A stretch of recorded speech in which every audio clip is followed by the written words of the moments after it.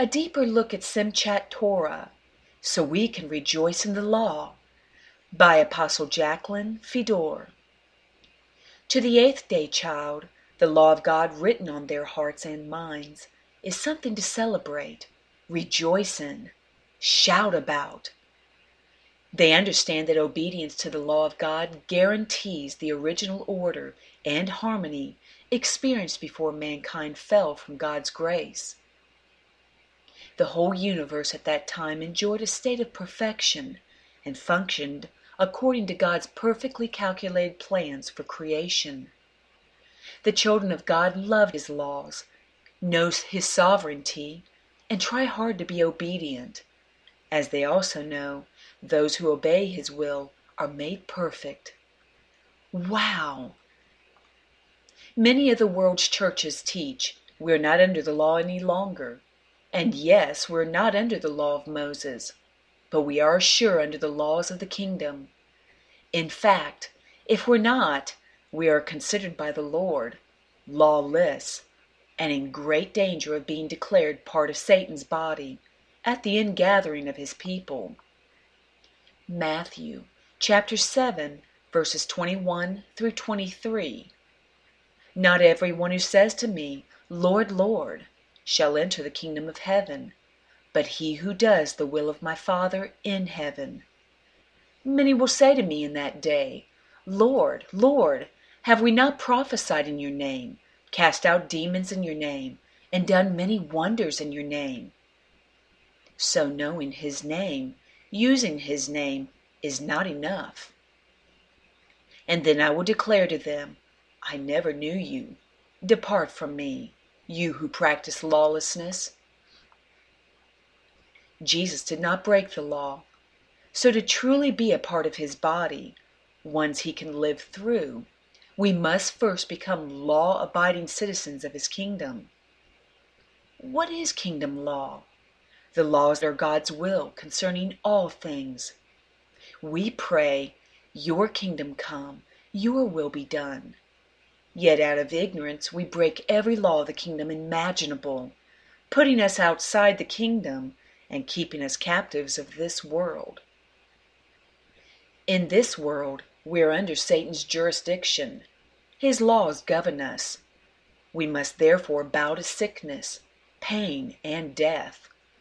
We are forced to succumb to his nature, and he, according to Scripture, came to kill, steal, and destroy us. It is therefore fact, all lawbreakers in opposition to God's will are held as prisoners to Satan's realm, and destined to carry out the will of God's adversary. In other words, God has laws. So does Satan. The laws of the kingdom bring life, protecting us, guiding us in a perfect direction, keeping us free of all Satan's snares and his will. Satan's laws are completely opposite. They corrupt and bring bondage to those governed by them. Understand, God's laws supersede the laws of Satan, the laws of man, and even the physical laws pertaining to earth. God's law is therefore supreme, above all. But we as humanity have ignored the law of God. Many of us are not aware God's laws even exist, as man has been subject to the knowledge and teaching of the enemy since the garden. Our minds and hearts are therefore held captive by the adversary, and we are in bondage and dependent on the things of this world. Adam and Eve were the first to break the law of God. They disobeyed the command forbidding them to taste or touch the tree of good and evil. Yet they chose Satan over Christ, making themselves unrighteous trees, and no longer a part of the natural order of creation. All they were given dominion over were therefore out of order also. Satan had successfully removed harmony from God's perfect creation. Jesus came to destroy the works of Satan, however, and to set us free of this haphazard world and restore order. Isaiah chapter 61, verses 1 through 3, prophesies of this.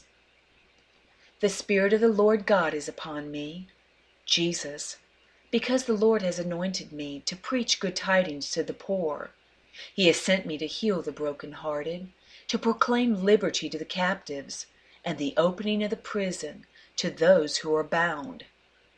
This is spiritually as well as physically. To proclaim the acceptable year of the Lord and the day of vengeance of our God, to comfort all who mourn. The obedient will be jubileed. To console those who mourn in Zion, to give them beauty for ashes, the oil of joy for mourning, the garment of praise for the spirit of heaviness, that they may be called trees of righteousness, the planting of the Lord, that he may be glorified. Order will be restored. A side note. Did you notice we were all called trees in this passage of Scripture? Well, so were Satan and Christ referred to as trees in the garden. This understanding exposes a lot of false doctrine, doesn't it? But let us get back to Jesus reestablishing order. In 1 John chapter 3, verse 8, he who sins is of the devil, for the devil has sinned from the beginning. For this purpose the Son of God was manifested, that he might destroy the works of the devil. Since Adam and Eve chose the counsel of Satan over the knowledge of God, the fallen angels of Genesis chapter 6 that were led by Satan had the right to help him teach mankind his evil thinking and his perverted ways. It is through this twisted knowledge the world we live in and its systems were developed. Not only could they teach man, now not covered or protected by the law of God, but the angels married into them, resulting in an altered race, a mixed species, and we are their descendants. It all will be destroyed, however, as this is the work of the devil and in opposition to God's will and way.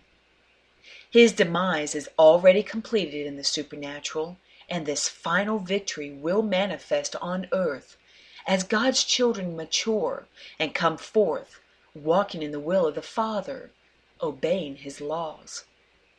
Our Creator lovingly gives us the opportunity to start over. We can be born again through his knowledge, his word, and become new creatures with the laws of God written on our hearts and minds to guide us. 1 Peter chapter 1, verse 23. Having been born again, not of corruptible seed, but incorruptible, through the word of God, which lives and abides forever.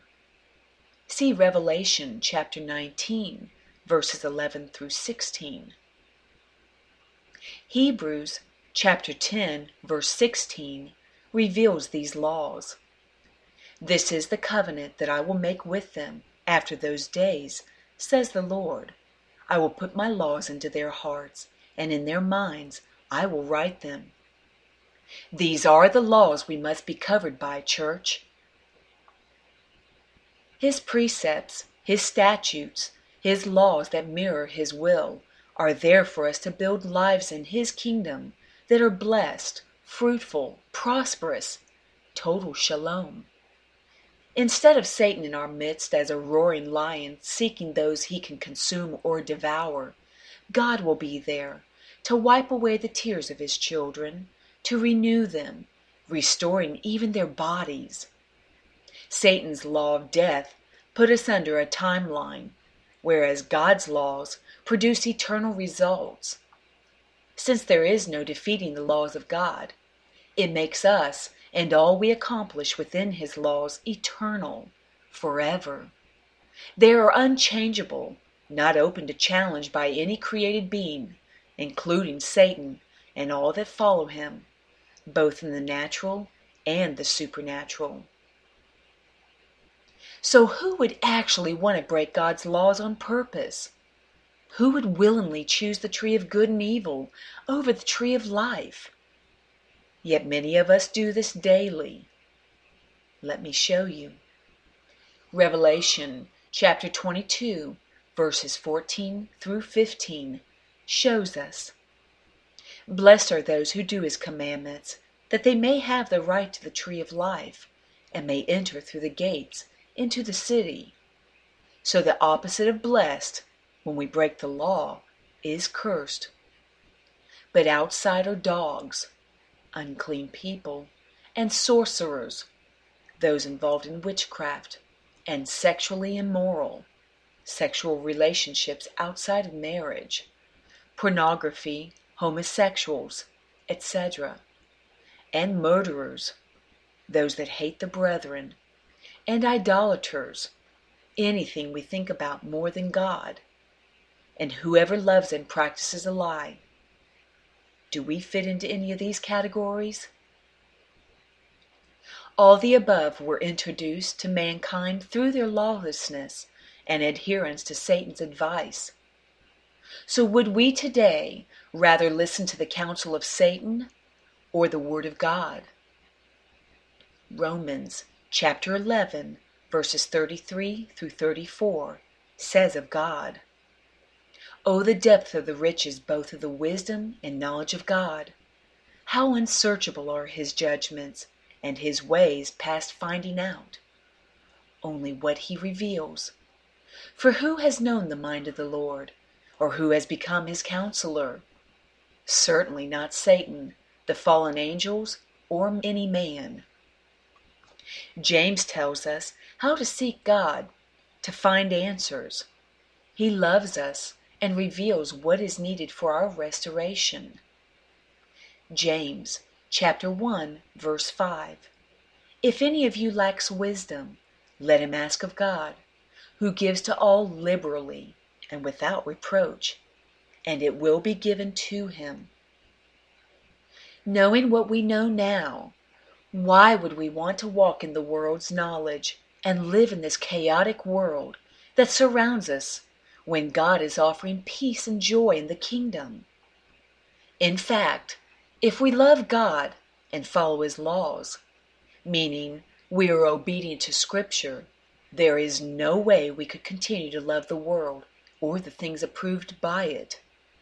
Our heart's desire will be to see the kingdom established and God's perfectly calculated formulas reinstated, bringing perfect alignment and harmony back to all creation.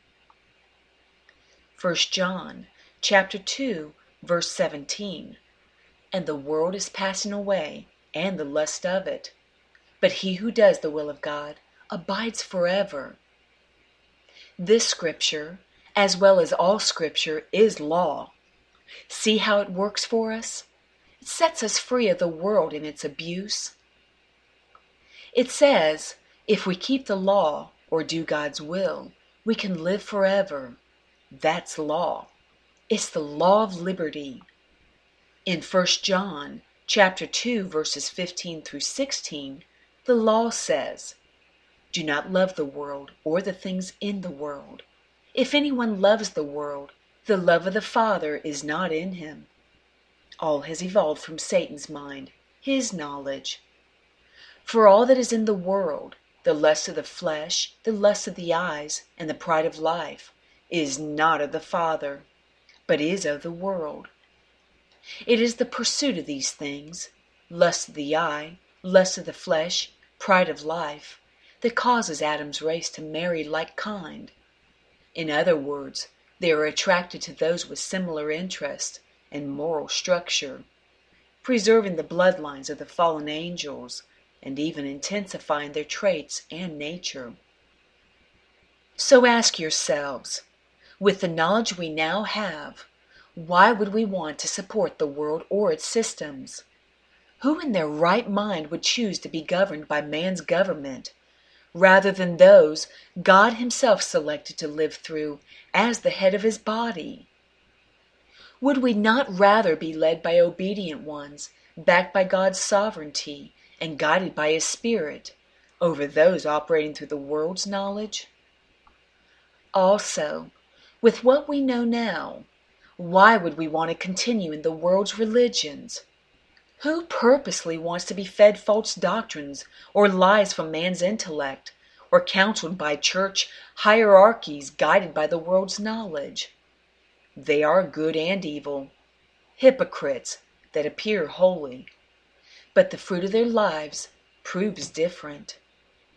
Would we not instead want to follow leaders that have laid down their worldly hopes and dreams to do the will of God and carry out His laws? Should we not choose those that have entered His rest, ceased from their own works, to manifest the Father's will and plan, helping to renew, restore, regenerate mankind?